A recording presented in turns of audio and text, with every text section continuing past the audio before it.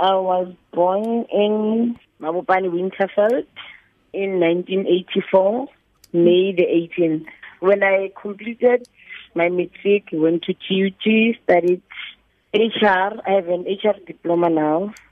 But it's tough outside.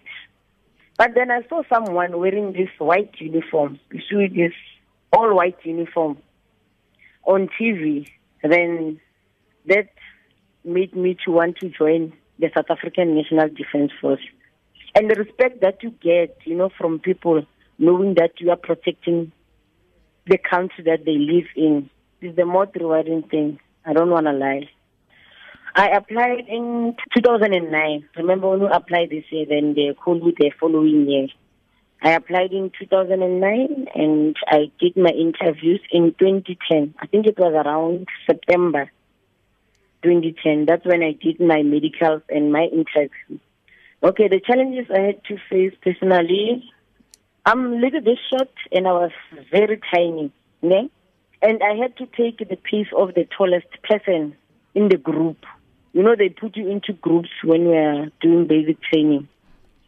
I did my basic training for 3 months actually, in Saldanha. Saldanha is in Cape Town. Then after that 3 months training, the people from Pretoria, they came to interview us for officers.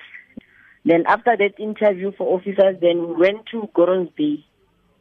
And then we did officer selection. That's where you run. They want to see intellectually if you are ready to be an officer, physically if you are ready to be an officer, and mentally also if you are ready to be an officer. Then after that week of selection, then you go for an interview again, and then they will let you know if you've made it or you didn't make it. Then if you've made it, you continue with training from April to December. That's where I did my officer's training.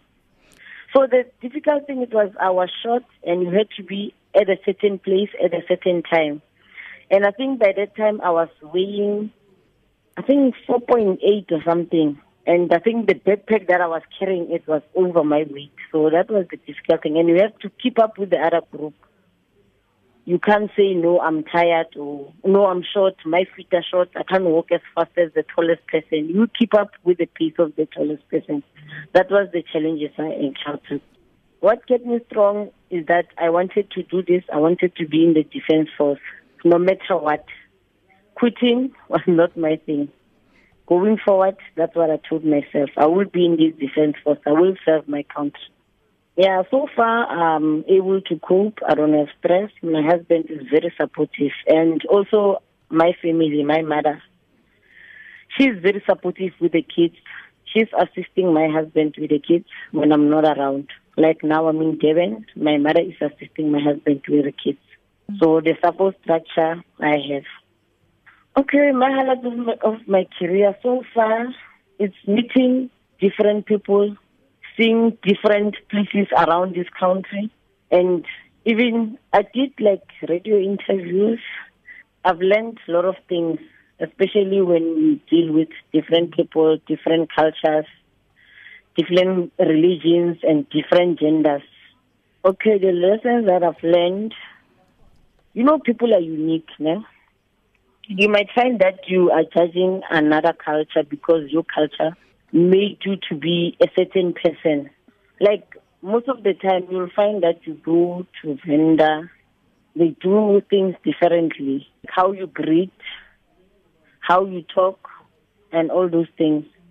And again, gender, in the defense force, there's equality. They don't discriminate against anyone.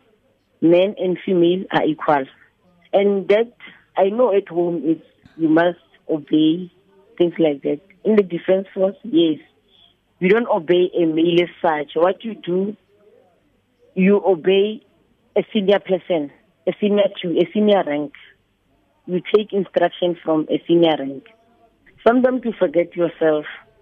You think you are at work, and you start behaving like you are at work. Because there are people who are taking instructions from me.